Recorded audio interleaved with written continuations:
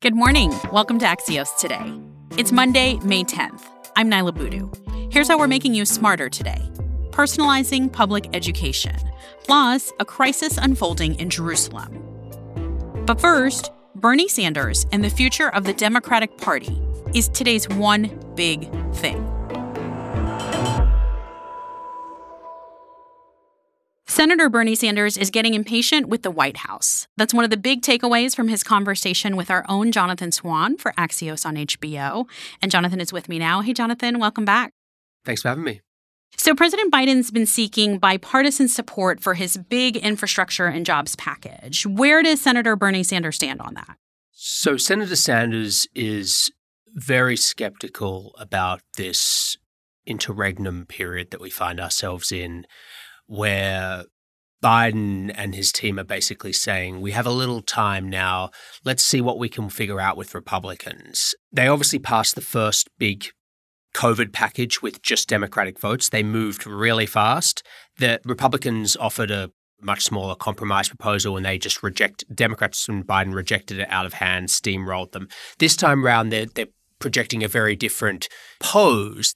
He made the point to me, when voters get a check in the mail of $1,400, they don't care whether Republicans voted for it or not. They just want the action. So he's already getting impatient and he wants them to move faster. I wanted to ask you about something else that stood out in your interview, and it was a question you asked him about police unions. Of course, Senator Sanders has always been very pro-organized labor, but where's his stance on police unions right now? You have many union leaders of other unions, public sector unions, who frankly believe that the police unions don't belong in their movement because a lot of these police unions have been actively hostile to criminal justice reform.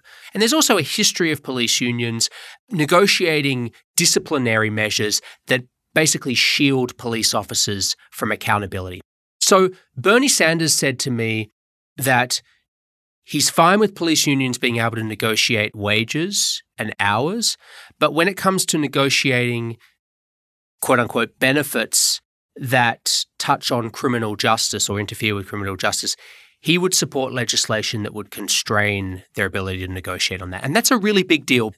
You had a long conversation with him. Everyone should watch the entire thing on Axios on HBO. But I just wanted to end by asking what the conversation revealed to you about Bernie Sanders' big picture concerns about the Democratic Party.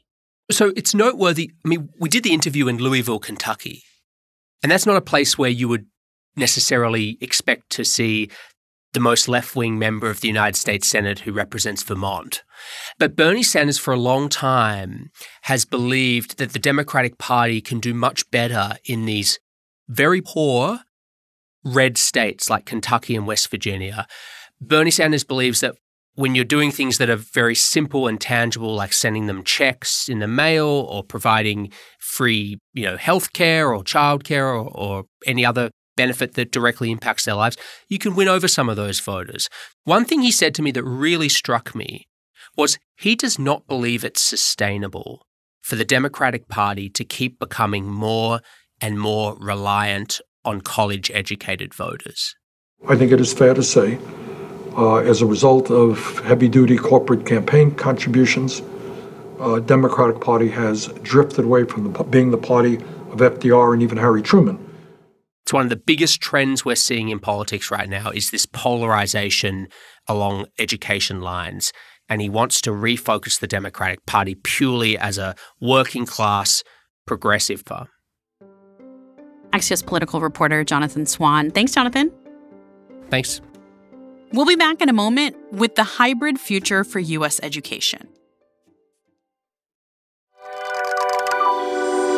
I'm Nyla Boodoo. Welcome back to Axios Today.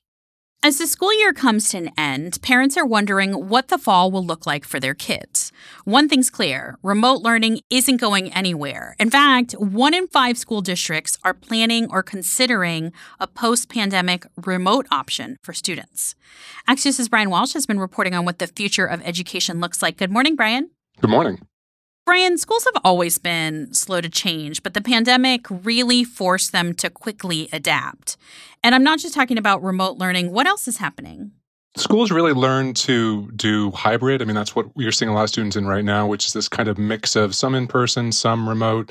And also you're seeing parents move to homeschooling in a much larger percentage than was the case before the pandemic. So you take this institution that, as you said, really does not change very quickly. And that was forced during the pandemic. It had to evolve to survive. There are some students who have actually preferred remote learning. Can you talk about some of the benefits of this? Well, if you're a kid who maybe you have social anxiety, maybe you've suffered from bullying at school, maybe you just don't like the school environment, this can be better for you, especially if you're able to sort of set your own course and get education that kind of meets you where you are, which is possible increasingly with online schooling. That can be good for you. For parents of color, I think there have been some who have said that they feel safer with their kids at home, not just because of the virus, but because maybe they felt they weren't getting a fair shake, frankly, in-person schooling. And also with remote, they can actually see what's going on in the classroom. I think that's a real benefit. It actually opens the door, opens the window, so to speak, to what's going on in those schools. What are you watching for as we think about how public school education changes? What I really see is a shift towards personalization. I mean, education is a really mass experience. It's one of the few mass experiences that I think Americans really still share. But increasingly going forward, if you break it into remote, if you break it into homeschooling, if you break it into something in between, you're going to have kids who have very different experiences, even if they live in the same area. And that can be good. A mass education approach has not served everyone all that well.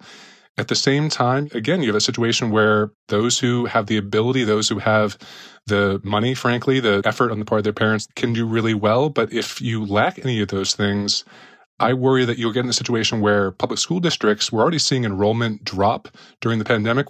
That means less funding, which could mean kind of a downward spiral for the experience of the kids who do have to go to school in person and are kind of left behind in that way. Brian Walsh is Axios' future correspondent. Thanks, Brian. Thank you. It was a violent weekend in Jerusalem, with at least 300 Palestinians injured in skirmishes with Israeli police, especially during Friday's Muslim holiday. At least 17 Israeli officers were also injured. I asked Axios' Tel Aviv correspondent Barak Ravid what we need to know about what happened this weekend. Here's his answer. Like everything in the Israeli-Palestinian conflict, it's complicated. The tensions in Jerusalem have been brewing for several weeks after the Israeli police put new restrictions on Palestinians in the old city of Jerusalem during the holy month of Ramadan. This led to protests in Jerusalem and to a flare-up in Gaza. When this calmed down, tensions moved to a new flashpoint, the Sheikh Jarrah neighborhood in East Jerusalem, where an organization of Jewish settlers tried using a law from the 1950s that discriminates against Palestinians in order to evict 24 families from their homes. This escalation happens during the most sensitive days in the calendar, the end of Ramadan and the Jerusalem Unification Day, when emotions on both sides run high. And if this is not complicated enough, it happens when both Israel and the Palestinians face a deep political crisis. In Israel, Netanyahu's rivals are trying to form an alternative government that will end the political crisis that included 4 elections in 2 years. On the other side, Palestinian President Abbas postponed the long-awaited elections, fearing his party would lose. This political instability is not helping to calm things down one bit. Axios correspondent Barak Ravid is based in Tel Aviv, and you can see his latest updates at Axios.com.